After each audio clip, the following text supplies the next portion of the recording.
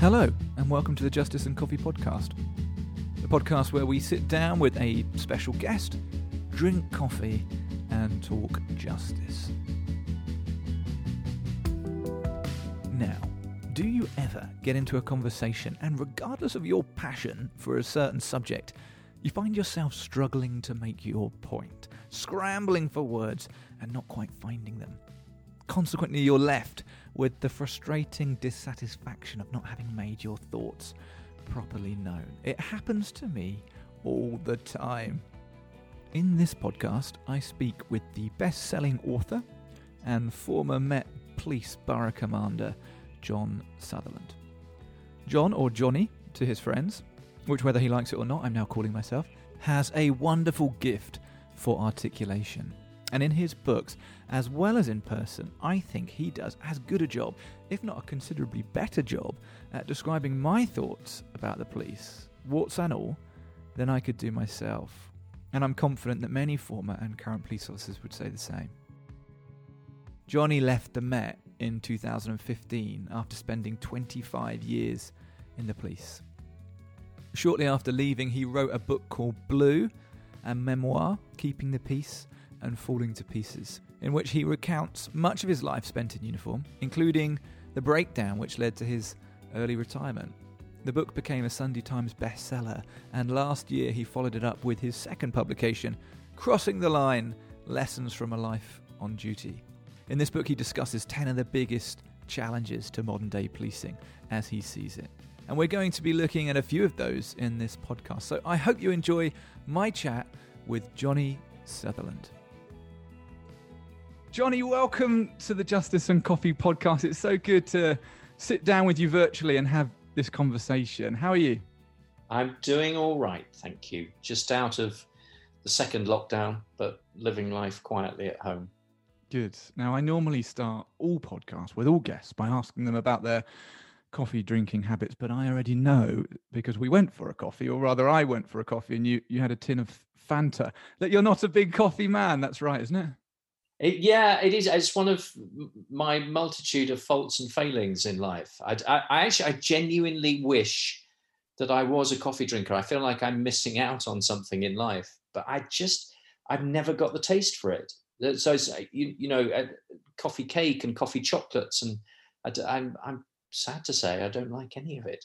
I mean, it is disappointing, but I can forgive you. What I wanted to do with today, with our chance to chat, was obviously talk about the police, and it's something that comes up a lot in the theme of our podcast. But I haven't really had someone in your position with your experience to sit down and talk to some of these issues. And I spent a little bit of time in the police, quite a considerable amount less time than you served. I was in the police for just under 5 years. And parts of it I loved. I loved being an officer. I loved when I went for my passing out ceremony, and then they said, that's it. You hold the office of a constable now. You can place people under arrest, and you can drive fast cars, and all the very best bits of being a police officer. But I also found it really tough. I found it a really difficult organization to work for. And I was an idealist, I wanted to be there to stand up for people that had nobody to protect them, to look after the vulnerable and hold the bullies of the world to account. And I could do that. And I saw that was what we were there for. But I did feel somewhat frustrated and somewhat strangled in many ways by, lots of things: bureaucracy, austerity, politics, and all those other factors. But you seem to have, you lasted a considerable amount longer than I did, but you also in your books describe policing, I think, with a greater level of love than I ever managed to develop. What was it about the police that you loved so much? Gosh, where to begin? For me, it's a lifelong love affair. I joined at the age of 22. I retired on medical grounds a little bit earlier than planned at the age of 48, and served for more than 25 years. And I often say to people, and I've written often in the past, it was my duty and my joy. I mean, policing is utterly imperfect. It's an imperfect response to an imperfect world. But, when you strip away so much of what seems to me unimportant and irrelevant, so much of the nonsense and noise. The job of a police officer, and again, I've written about this, it's about as extraordinary as a job could ever be.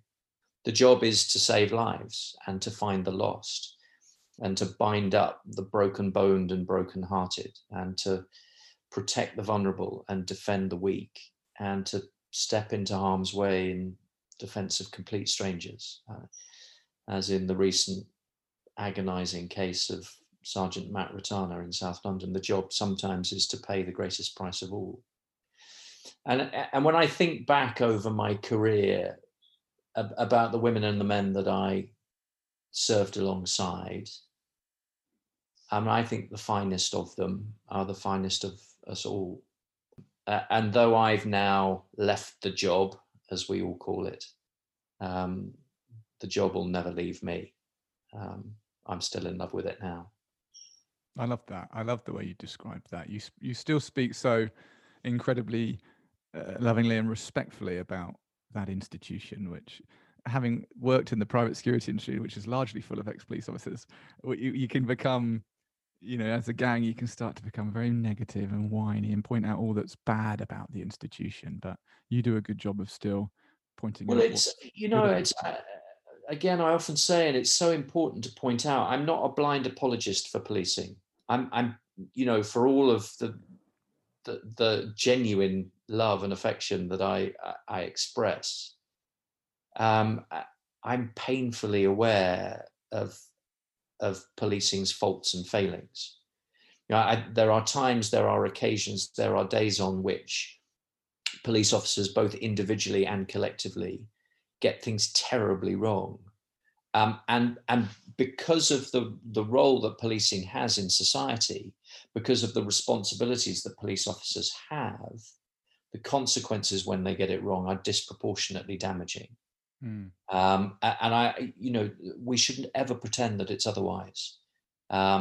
We should never, ever, ever shy away from holding policing up to the light, from asking difficult and demanding questions of it, asking uncomfortable questions of it. But I think the thing that sometimes gets missed is that those in society who are often sort of portrayed as critics of policing, and those who are indeed kind of blind critics of policing. I mean, one of the things I often want to say is that if you sincerely want better policing in this country, you will find no greater allies than good police officers, because they want exactly the same. There isn't a single one of them who thinks that policing is fine just as it is, that there's nothing we could improve upon or do better. More so now than ever at the end of a decade of austerity, where the government has done untold harm to all of the frontline public services, not least to policing. It's ever more true. There are a myriad of things that we could and should do better for victims of crime, for vulnerable children and adults, for perpetrators that we deal with. The list goes on and on and on. If you sincerely want better policing, you'll find no greater ally than good police officers.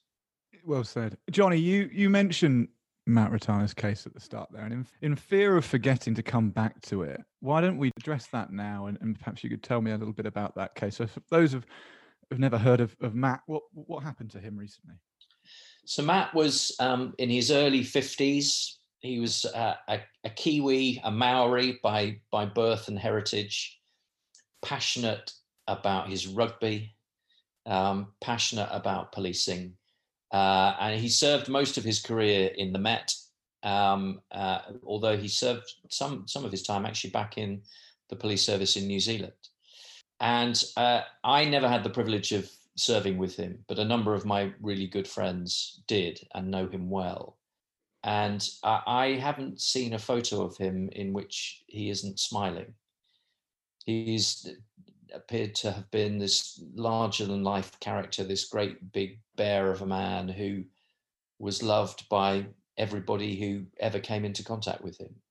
And a couple of months ago, he was on duty in the early hours of the morning, Croydon Custody Centre, and he was shot in the chest at almost point blank range, and he never stood a chance.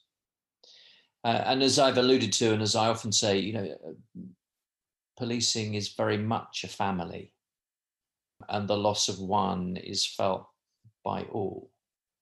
And in any other year, we would have gathered in our thousands, police and public alike, to line the streets and pay our last respects as his funeral cortege went by. And of course, the virus made that impossible. So I sat quietly at home and watched a live stream of his funeral service.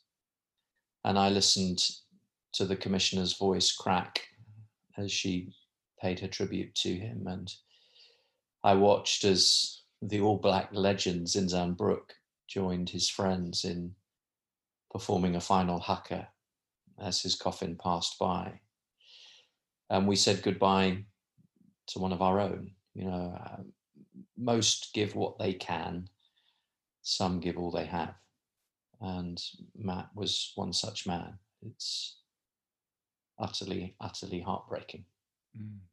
It's a sense of camaraderie I've not found outside of the play. I've not got anywhere near close to experiencing that since leaving the job. And even though I only spent a short period of it, it is in your blood, and you do feel connected to a wider family. And it's not a national thing. I've traveled overseas and worked with guys as soon as they know I'm an ex-copper or whatever. We have a relationship, other police forces around the world, and there is something there, isn't there? And I wonder how young you were when you realised that this was going to be the career for you.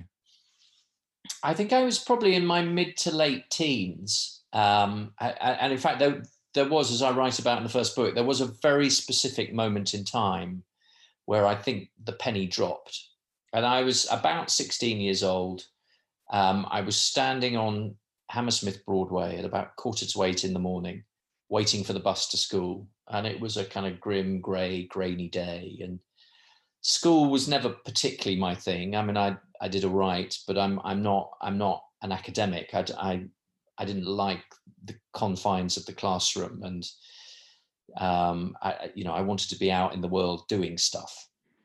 And I remember standing at this bus stop and watching a police officer walk down the other side of the road, doing nothing in particular, paying no attention to me, apparently not paying any attention to anyone. He was literally just walking along the pavement. And knowing what I know now, I suspect that he was cold and bored and tired and hungry.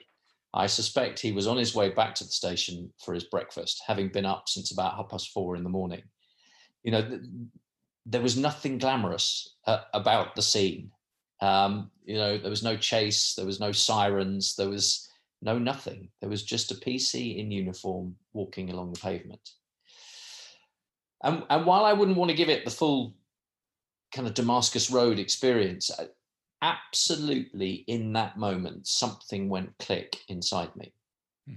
And I thought to myself, that's what I want to do. And really from that moment onwards, I don't think I ever really seriously considered anything else. It was the only application form I ever filled out, the only interview I ever went for, the only job I ever really wanted to do. And, I think if you were to ask me now, if you were to ask most police officers why they joined, they'd tell you really simply that it's because they wanted to help people. And the fact that that's an old, well-worn phrase doesn't make it any less true. As I look back now on my 16-year-old self, I don't know whether my motivations were that noble or that well-rounded. I think I was looking for adventure. And absolutely, I wanted to be a part of something that mattered. And policing is very definitely that. So that was at 16. So how old were you when you joined then? Well, I went to university, but policing was always the plan. So I applied as soon as I finished at Reading. And I joined, it took about a year to get through and in, but I joined in 1992 at the age of 22 and set out on the adventure of a lifetime. And this was the Met. Was there any other force that had a look in, or was it always going to be the Met? It was always the Met. I mean, I was actually born just outside London in Red Hill, and I spent the first 15 years of my life sort of 40 miles out of town. But I'd lived in inner London from the age of 15 onwards. And no, I never considered anywhere else.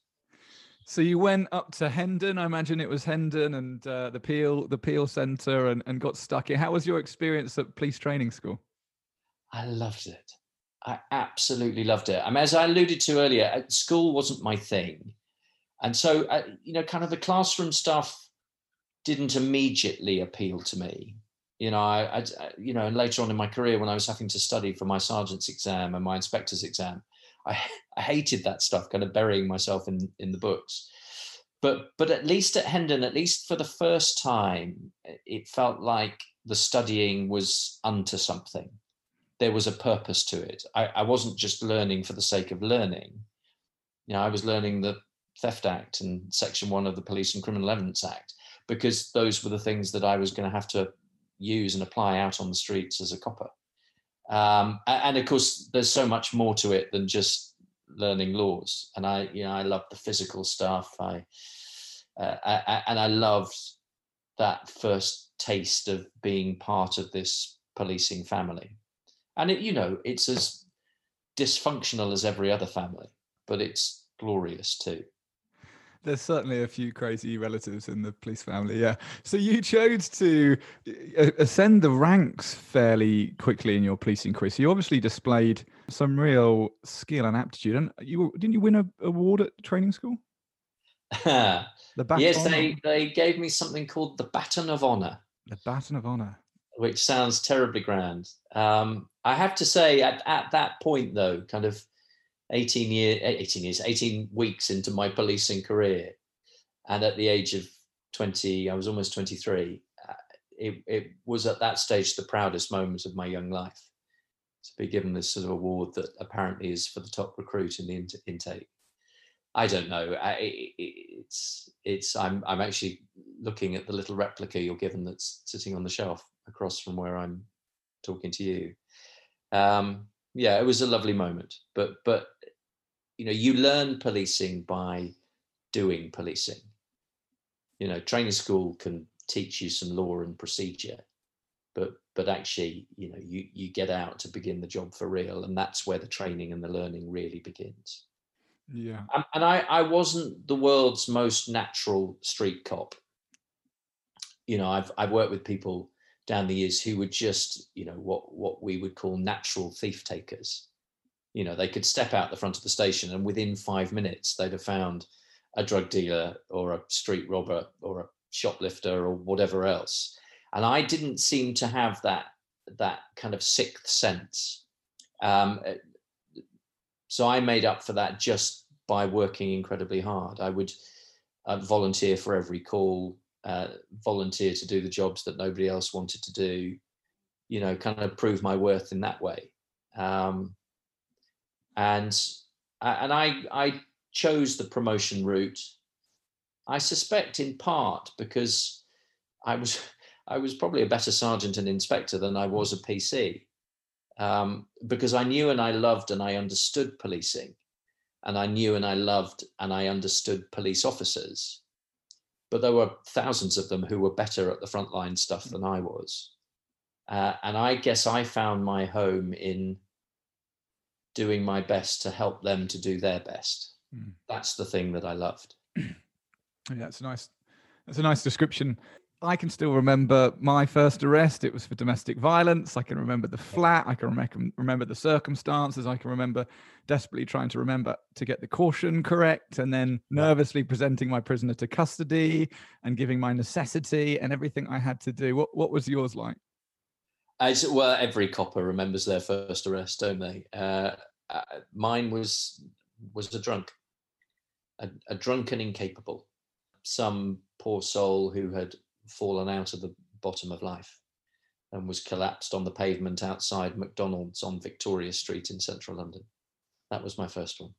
Yeah, you spent that first period in central London before you started to move around the city a bit. How was Yeah, that? those the first couple of years of my career, if I'm honest, were the only bit that I didn't fully love and enjoy. And to tell the truth, it's mostly because it was a bit boring. You know, in central London, it's sort of so well policed that there's not an awful lot of crime. And actually, I joined the Met when the IRA was still heavily active on the mainland. And so actually we ended up spending an awful lot of our time on counterterrorism security patrols, which sound glamorous and aren't, sound important and are, but actually they're incredibly boring because you're given a very limited stretch of road, stretch of pavement, and for hours on end you walk up and down it, and you're there as a visible deterrent, I suppose. And who knows what we prevented just by being there. But actually, day by day, hour by hour, it was incredibly tedious. And so when I got to the end of my probationary period, the end of those first 2 years, I requested a development move to somewhere that was busier, somewhere that might test and stretch me a bit more. And they sent me to Brixton. And in many ways, that's where my policing journey really began. I would say from the day I walked through the front door at Brixton Nick, or the back door, from that day forwards, I pretty much loved every single passing minute of my policing career. And you've done something that's, I think, probably quite unusual, which is to live in an area that you've policed, right? You're a South London man. Yeah, and I still live in Brixton now. When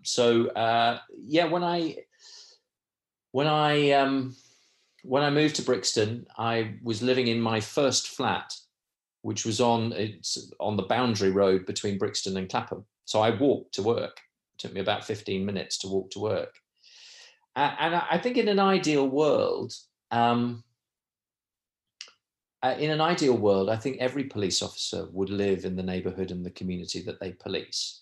It's that old Peelian idea that the police are the public and the public are the police. But the nature of the job and the nature of society are such that it's not always the safest thing to do. I remember very vividly one day, I had this black leather jacket that I'd been saving up for that I was immensely proud of. And I remember one day I'd walked from home to work, and the locker room where you got changed into your uniform was down in the basement of the Nick. I remember opening my locker door, swinging the door open, and I took my jacket off and hung it on the corner of the door. And as I did, I just saw this great big ball of spit running down the back of my jacket. And I suddenly realized, gosh, I was dressed in my own clothes, in plain clothes, but somebody out there knew who I was and what I was. And somebody out there hated me as a consequence. And it was only a ball of spit, but that was unpleasant enough. And so there are, sadly, all sorts of fairly obvious and very good reasons why coppers tend to live a little bit further away. And of course, the reality now in central London, on a PC starting salary, you wouldn't be able to afford a shoebox, never mind a flat. There are all sorts of ways in which the world is changing. Yeah, and Brixton too. I mean, I know it's certainly not free of problems, but Brixton's changed considerably in the last 20 years. Oh, it's been my home for the last 28 years. It's where my wife and I started our married life. It's where we've raised our kids. It's where they went to school in the local primary school where my wife used to teach. It's home, and it's filled with the most wonderful, beautiful people. Love it. I love Brixton Market. That's my favourite spot when I'm in town. So you chose to pursue a career in the management of policing. You became a sergeant fairly early in your career, and then jumped up to inspector. Why do you think you chose that path? Yeah, I wouldn't want to give the impression that there was in any sense a carefully laid plan. In a sense, I kind of jumped into the boat on the river, and for 25 years I went where the current took me. I mean, I joined the Met on something, on a sort of a graduate entry scheme. At the time, it was called the High Potential Development Scheme. And so there was a career path set out for me up to the rank of inspector. And there was an expectation that I would do it within a certain period of time. So in as much as there was a plan for in the first 7 years of my career, that was it. And I did get promoted quicker than normal. And then in some senses, maybe I got promoted quicker than was good for me. You know, back to what I said earlier, you learn policing by doing it. But I always chose to work in the busy places, always chose to work in the challenging places. And I hope I never shied away from that.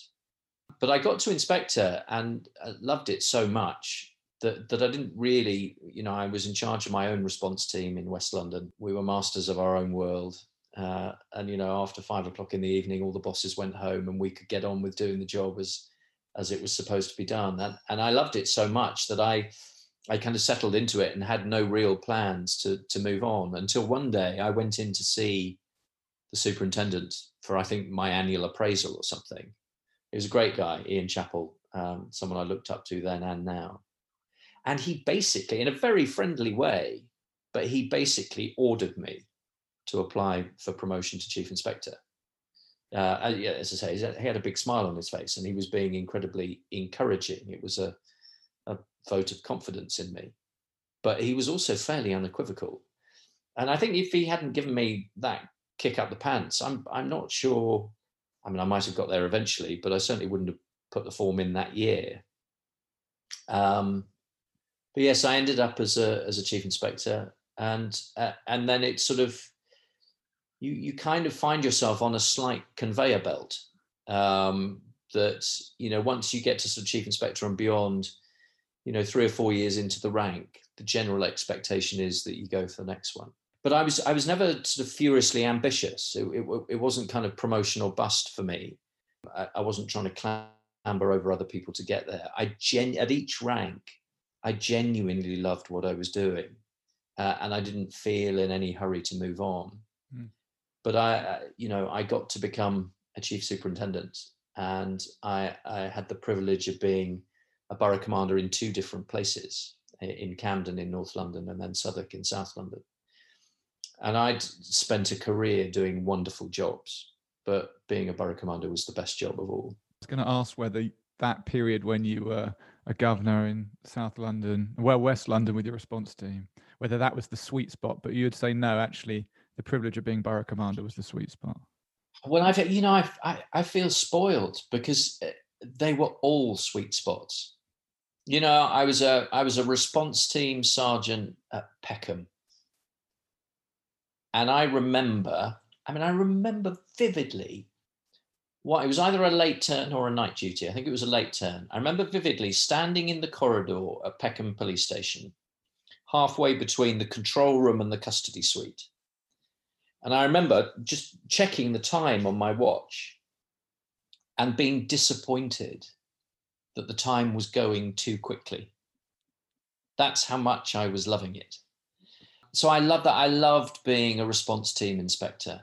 I loved, as a chief inspector, being a football match commander, and I loved being the ops superintendent at Islington in North London and kind of leading the borough's response to knife crime. I genuinely loved all of it, but most of all, I loved being a borough commander. One of the specialisms that you chose to pursue during your career was being a hostage negotiator. Why did you choose to do that? Yeah, for most of us, being a negotiator is something that you do alongside the day job.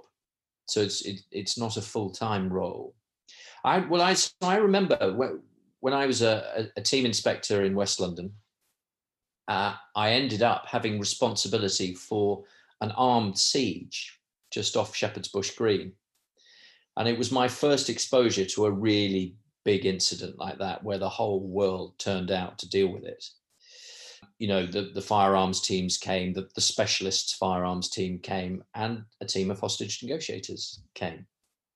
And I remember them setting up in the front room of a house in the street where this incident was happening. And I remember them, you know, explaining to me what their capabilities were and what their strategy would be. that they were there to listen, that they were there to try and see this thing through to a safe conclusion, which ultimately is what happened.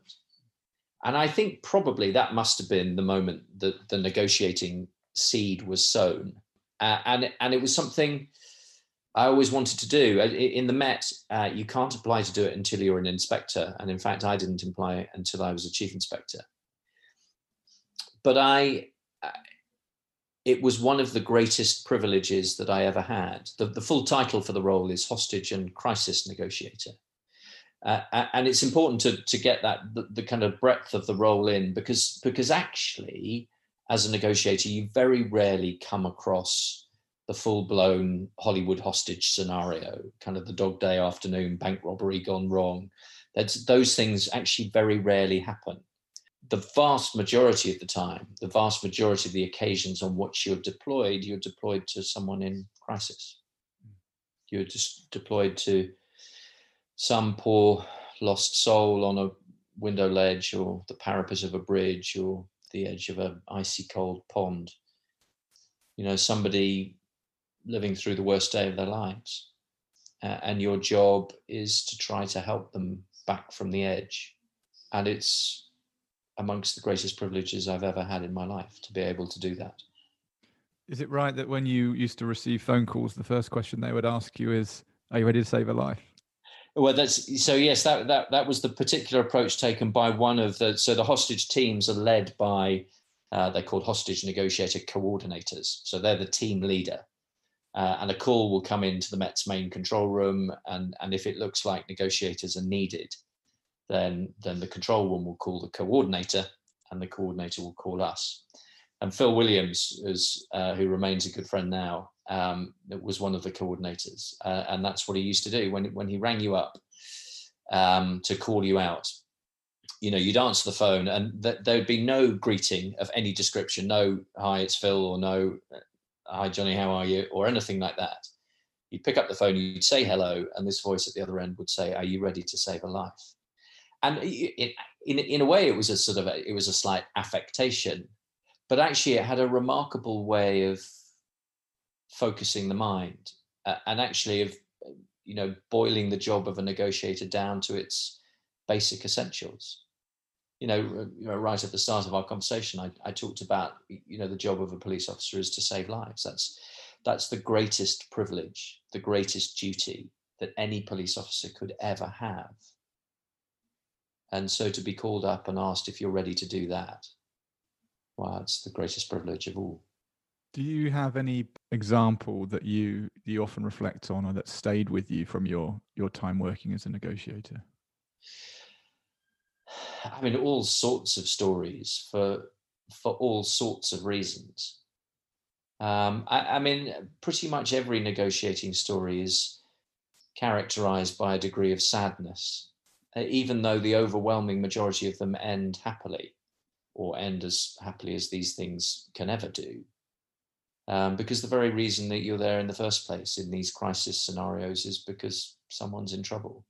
So many of my negotiator memories are characterized by sadness. They're also characterized by a huge amount of emotion. Again, in the first book, I devote one whole chapter to a negotiation with a guy who was on a window ledge on the 17th floor of a block of flats. And even now, thinking about that, I mean, we got him down in the end, but it was a hugely emotional experience that still stirs emotions in me now, because we were a hair's breadth from him jumping or falling, and it's one thing I've learned about policing, particularly in the last few years, looking back, that it's that it would be impossible to do the job of a police officer for any length of time. Not unlikely, not improbable. It would be impossible to do it for any length of time and to remain unaffected, untouched by the things you see and do. And you mentioned at the outset that your career came to an end earlier than perhaps you would have chosen it to on medical grounds. You've just referenced that pressure and the stress. So you talk about having a breakdown in your book, Blue, large part of that book. And there's a line in it that you describe a vial of black ink cracking in your head, and then it just sort of spreading. The way you described that was amazing, having lived with people with severe depression before. And it's very hard, I think, to do a good job of truly painting a picture of just where the line is from a physical ailment to a mental health issue. It can be quite hard to imagine mental health issues sometimes, but I think you did an excellent job at describing that. Would you share a little bit about that with us, Johnny? Yeah, it happened in April of 2013, and I was the borough commander of Southwark at the time. And as I've already said, I'm loving every passing minute of the job. The problem was that I was starting to become very seriously ill, compounded by the fact that actually I didn't know or understand that that's what was happening to me. But at the end of April 2013, I had a massive nervous breakdown, and it was a combination of profound physical exhaustion, deep anxiety, and overwhelming depression. And it was the depression was the thing really that broke me into 1,000 pieces and left me in a heap on the ground. And within a very short space of time, I went from being a man, apparently trusted to run one of the biggest and busiest boroughs in London, to being a man barely able to run a bath. And that's not a metaphor, that's a literal statement of fact. I ended up being off work for more than 7 months, having barely missed a day in my career up to that point in time. And although I made it back to work eventually, enormously well supported by my colleagues in the Met, and indeed my friends outside of the Met. Though I got back eventually, I never made it back to full operational duties. And that's the reason why in the end I was medically retired 4.5 years earlier than planned. Had I not got sick, I'd still be there now with just under a couple of years to go. Do you think the police as an institution, as an organisation, could do a better job at protecting the mental health of its staff? Well, I think, I look back to 7 years ago, and it's just not something we ever talked about. There's some current research that says that most of us, during the course of our lives, a normal life, whatever that might be, most people are exposed to extreme trauma on 3 to 4 occasions, which is 3 to 4 occasions too many, but that's life. But this research that looked at police officers and paramedics suggests that those people during the course of their professional lives are likely to be exposed to extreme trauma on 400 to 600 occasions. Wow. 3 to 4 times in an ordinary life, 400 to 600 times in a policing life. And I've quoted that figure a lot of times recently, and I still find it staggering. How can that possibly be without consequence? And yet, go back 7 years, I'd never heard it talked about. I'd never heard it discussed. I'd never, we talked about mental health in an operational sense, dealing with people who were missing from secure units or dealing with people in crisis, not least as a negotiator. But I'd never heard a conversation about our own mental health, about the impact that the job has on you, which it just had never been talked about. I think I'd never thought about it. You shrug your shoulders and you get on because that's the job and that's what you do. And actually, the challenge that's presented by some of these deeply traumatic situations is actually it's part of the reason that you joined. To be able to make a difference on the days when the world is falling apart, to be able to make a difference to people whose lives are falling apart. And so I think, as recently as 6 or 7 years ago, I just think policing had never really thought about it or talked about it. Fast forward on 7 years and, policing still has a way to go, but it's come a million miles. And I think there is now a much broader, wider recognition of the impact of the job on the people who do it. And I think policing is getting better at looking after its people as a consequence of that. But as I say, there's still a long way to go. Well, I'm encouraged to hear that, because I've been out since 2014 and I didn't know any different when I was out. My very first shift,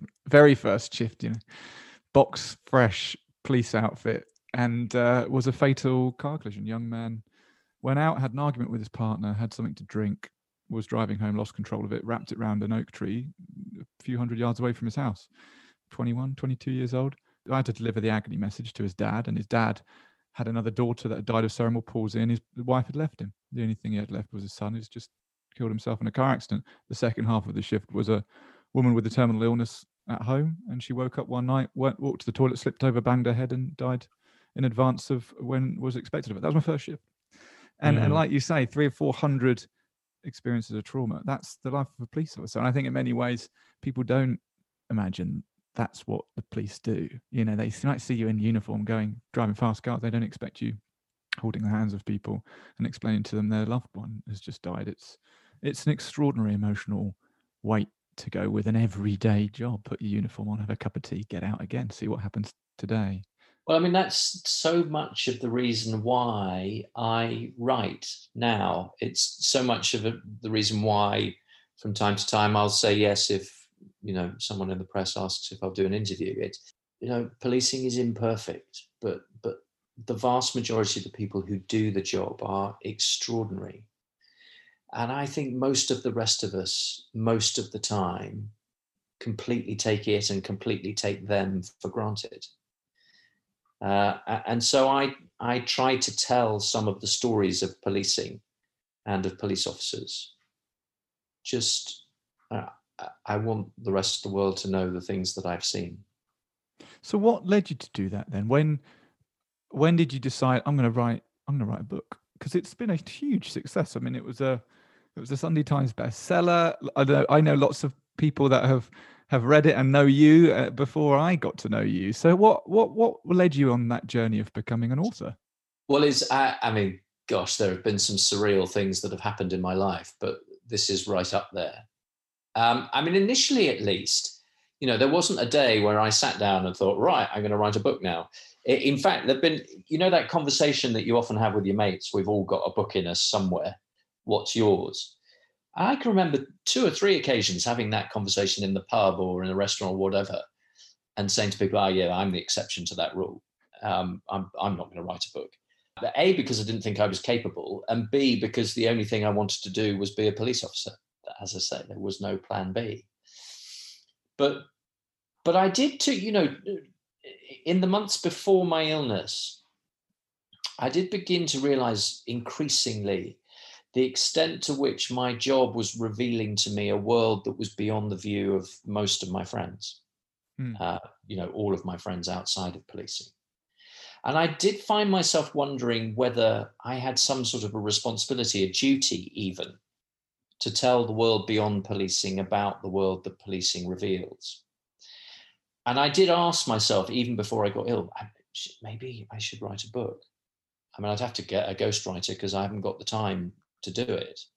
But so there was that little kind of nugget of a kernel of an idea. But then, of course, within actually just a couple of months, I was in a dreadfully bad way, hanging on to the ragged edges. And all of life was up in the air. But what happened was that probably, the first 3 months or so of being off work, maybe a little bit more, were utterly hellish. It was just a question of getting through the days. But slowly, as the medication began to work and the counselling became ever more helpful, and actually I just got some rest into my body, slowly I did begin to get a little bit better. And I got to the point where I knew that I wasn't ready yet, but I'd get back to work eventually. And so I started to work my way towards that. And one of the things that had happened as a consequence of my breakdown was that my brain had basically shut down to other than just the very basics. But I'd stopped using it and stretching it, and it had fallen half asleep. And so I thought, well, maybe it would be a good idea just to sit down for a few minutes each day and just write some stuff. And to start with, it was actually a very mechanical thing, just write to get my brain going. But what I very quickly discovered, which is what so many people discover, is that writing is enormously cathartic. It is in and of itself a form of therapy. And as I started to get a little bit better, and as I started to have a little bit more energy, I sat at my kitchen table for longer periods of time and began to write the stories of my policing life. And I did that actually on and off over the course of a couple of years, until it got to the point that maybe there was a book here. And I was incredibly fortunate after a number of false starts to find the perfect agent. And she worked on the book with me to kind of knock it into better shape. And then she found a publisher, and the publishers published it. And the rest is history. The experience with the second book was a little bit different. That time I did sit down and think, okay, I'm going to start writing a book now. But I discovered that I really love writing, and that I really love trying to tell stories. And I'm not the best writer in the world, but I think there are some stories worth telling. Oh, I think you are a jolly good writer, Johnny. And what you do exceptionally well is articulate the views of many, many of us serving our ex-police officers. It's such a difficult thing to be outwardly spoken when you're in the job. Like you said, I think you said at the start, people see the uniform, they don't see the person. Or I certainly read that somewhere in your book. And it's true, right? It's extremely hard and understandable for someone to see you anything other than the police. If they have a bad experience with the police, they don't have a bad experience with a police officer. They have a bad experience with the police, and it's very hard to change that and actually have an attempt at writing about the humanity behind policing. And I think you do that very well. And I feel comfortable promoting your books for people that might have an anti-police attitude. So, well, give this a read, because this does a good job of summing up, certainly in many ways, how I feel about the job. On this latest book, and you write about a number of challenges facing police, and perhaps we could talk about one of those. And it seems timely to talk about issues of knife crime and violence. We mentioned before we started recording about the incident, the George Floyd killing. I don't know how you choose to describe it, in America earlier this year, and the movement and the discourse that has followed that. Would you talk to me a little bit about your experience from the police of navigating this complex and incendiary topic? Gosh, where to begin? Well, so let's begin with George Floyd, because there are some who say this is an American story that has no relevance here, and that just clearly isn't so. It's just apparent that his death, and particularly the manner of his death, carries echoes of the experience of so many Black people in this country, not least their experience of policing. I said earlier on that the greatest privilege, the greatest duty that any police officer could ever have is to save the life of another human being. And the killing of George Floyd, therefore, represents an absolute betrayal of everything that I've ever stood for as a human being, everything I ever believed in as a police officer. And it seems to me that the only possible response to his death is one of righteous anger and a deep cry for real and lasting change. And of course, that's about so much more than just policing. It's about society as a whole. And it's incredibly difficult. And it's incredibly uncomfortable.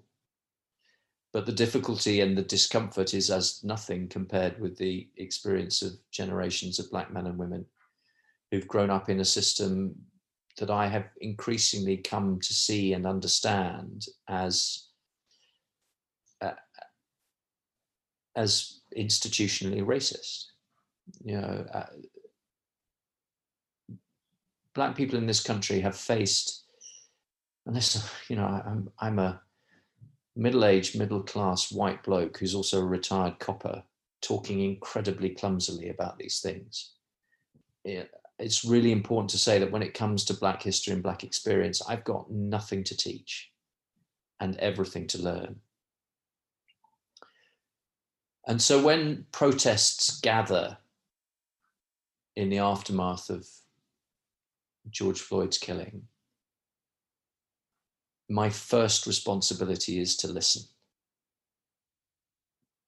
You know, we live in a world where increasingly yelling at one another with our fingers stuck in our ears is the only form of communication that some of us seem to know.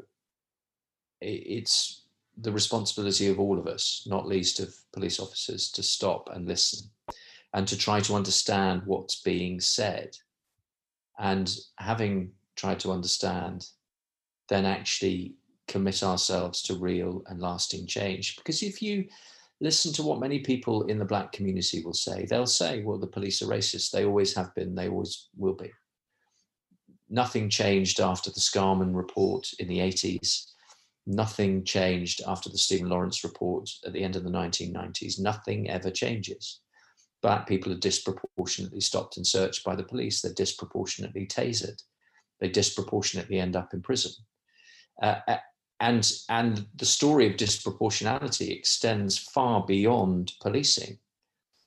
You know, Black people in this country are disproportionately more likely to be born into poor neighborhoods and households, to be excluded from education, to be unemployed, to suffer with mental ill health. And, you know, to bring it right up to the realities of 2020, they're disproportionately more likely to die of COVID. You know, these are not opinions, these are facts. And they paint a picture of a form of injustice and inequality that is both societal and generational. And so I'm trying to educate myself, recognizing that it's my responsibility and mine alone to understand the history of racism, to understand the history of slavery, to try to understand the experience of Black people in this country. And I suppose where I've got to, my concern is not that the debate about racial injustice in this country has gone too far. It's that it hasn't gone nearly far enough. My fear is that 4 or 5 or 6 months on from the death of George Floyd, already so much of the world is impatient to move on when nothing actually of real substance has changed. There have been marches and there have been demonstrations and there have been statues torn down, and we've seen, to their credit, a lot of leading sports folk taking the knee and, you know, committing themselves to the cause of anti-racism. But actually the fundamental societal systemic stuff hasn't changed. And policing is a part of that. I mean, I think, to be honest, it suits the politicians and many in the press and others in positions of power for the focus to remain on policing, because it means they're under less pressure to get their own houses in order. But I think policing should still be first in line in accepting the responsibility to change. And that's by nature of the role that policing has in society and the powers that police officers have been given.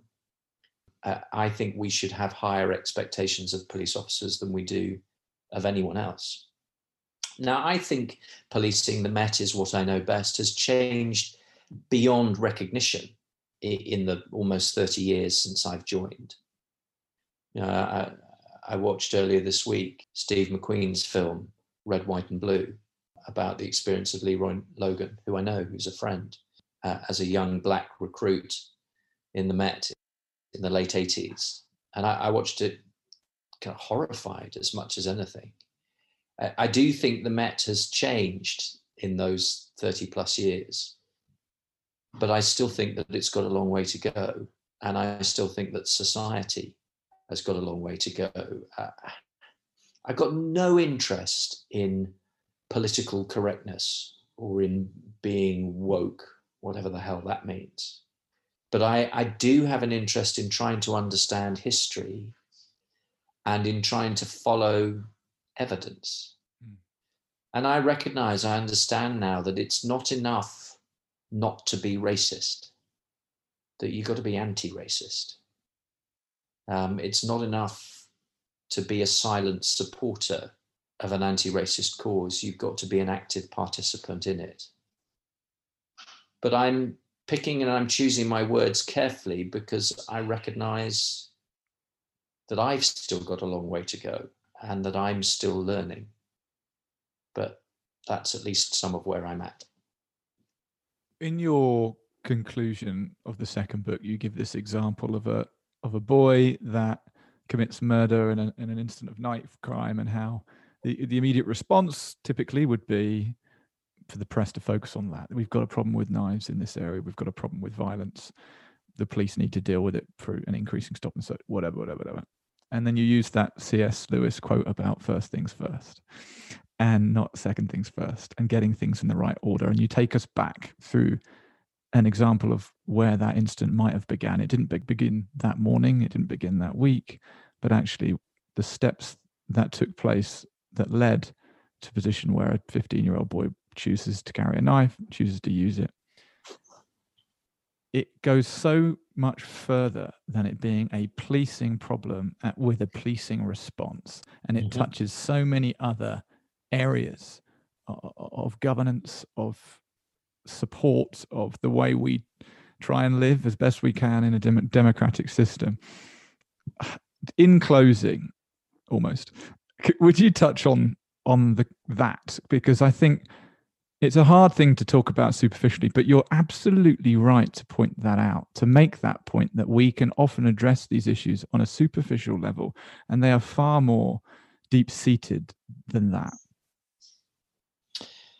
Yeah, gosh. So much of the second book is about trying to understand what the author Michael Marmot would describe as the causes of the causes. And I use the example of Billy Smith, a 17-year-old boy. Now, he's not a real person. He's an archetype, but he's absolutely an accurate representation of so many of the young men I encountered during the course of my career. And I tell the story of Billy being arrested following a fatal stabbing. And I ask where the initial focus will be. What will the media focus on? What questions will be asked on the floor of the House of Commons? And in almost every case, we will focus on the fact that Billy is the member of a gang, that he was involved in dealing drugs, and that he was carrying a knife. And we will define it in its entirety as a crime problem. And we will give it to the police to fix. And so often, so much of the time, we get no further. But if we get no further, we completely and utterly miss the point, and we rule out any chance or any possibility of actually fixing the thing. We would be absolutely right to suggest in the first instance that knife crime and drugs and gangs are a crime problem and a police problem, and absolutely that the police should be first in line to respond to those things. That will always be the case, but it's only the beginning of the story. We have to look deeper. One of the reasons why Billy was out on the streets dealing drugs was because he didn't have a job and he had no prospect of getting a job. Well, that's an economic problem with nothing to do with crime. Looking deeper, though, one of the reasons he didn't have a job is because he spent much of his teenage life excluded from education, and he left school without any qualifications.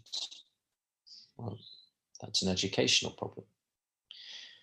But you look further still to the neighborhood and the community where Billy grew up, which was high crime, low aspiration, where many of the young adult role models were toxic, people already involved in crime who were grooming Billy for the same.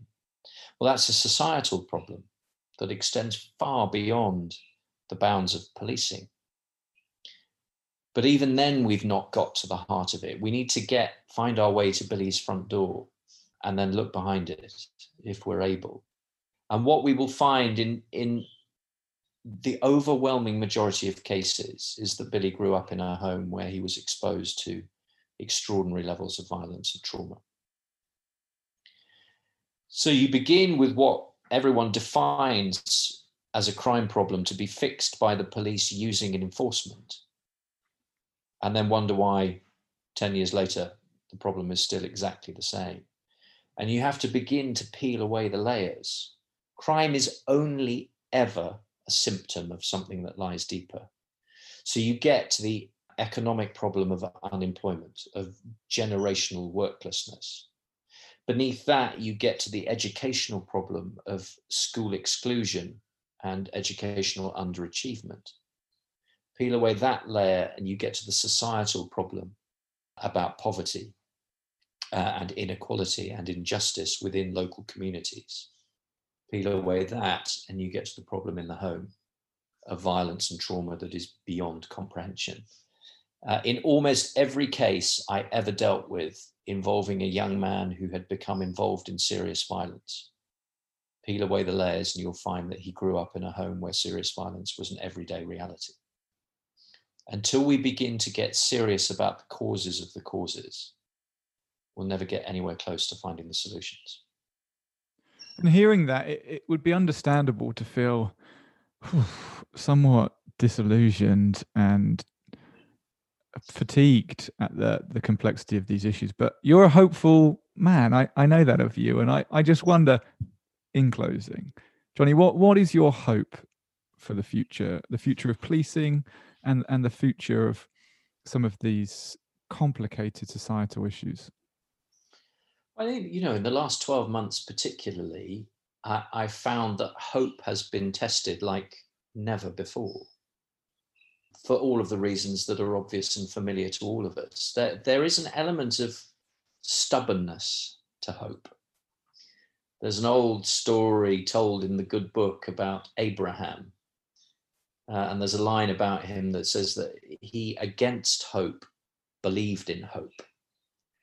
And that's kind of where I find myself at the moment. But it's not hope based on some romantic notion of intangible things. It's based on real lived experience. For every Billy who ends up in terrible trouble, there are a dozen others who don't. My hope is found in the stories of boys and young men who turn their lives around. My hope is found in the stories of slaves who are rescued, of women and children who escape abusive relationships, of alcoholics and drug addicts who beat the addiction. My hope is found in the everyday stories of human kindness that have peppered this year, of people loving their neighbors, of looking out for the person who lives across the road, of doing all the stuff that never gets anywhere close to the headlines, but actually defines who we are as people. So my hope is based on people and on their stories, and on the realization that, life's journey doesn't have to end in a prison cell or a morgue, that there's a whole lot more to it than that. Johnny Sutherland, thank you, mate. Thank you for coming on. Thanks for having me. I think Johnny is a remarkably humble and compassionate man. Wouldn't you agree? He seems to have somehow avoided the wary cynicism which so often infects many career bobbies. Quite understandably, when they spend such a large part of their life dealing with the elements of society most of us try best to avoid. As a police officer, you are given an especially unique perspective on life. You will witness in your working day events that few people will ever experience in the entirety of their lives. In his books, Johnny does an exceptional job of sharing that perspective in a way that many police officers would want to, but few could or indeed have. I really recommend them to you. I'm so glad Johnny paid tribute to Sergeant Matt Ratana at the start of this podcast.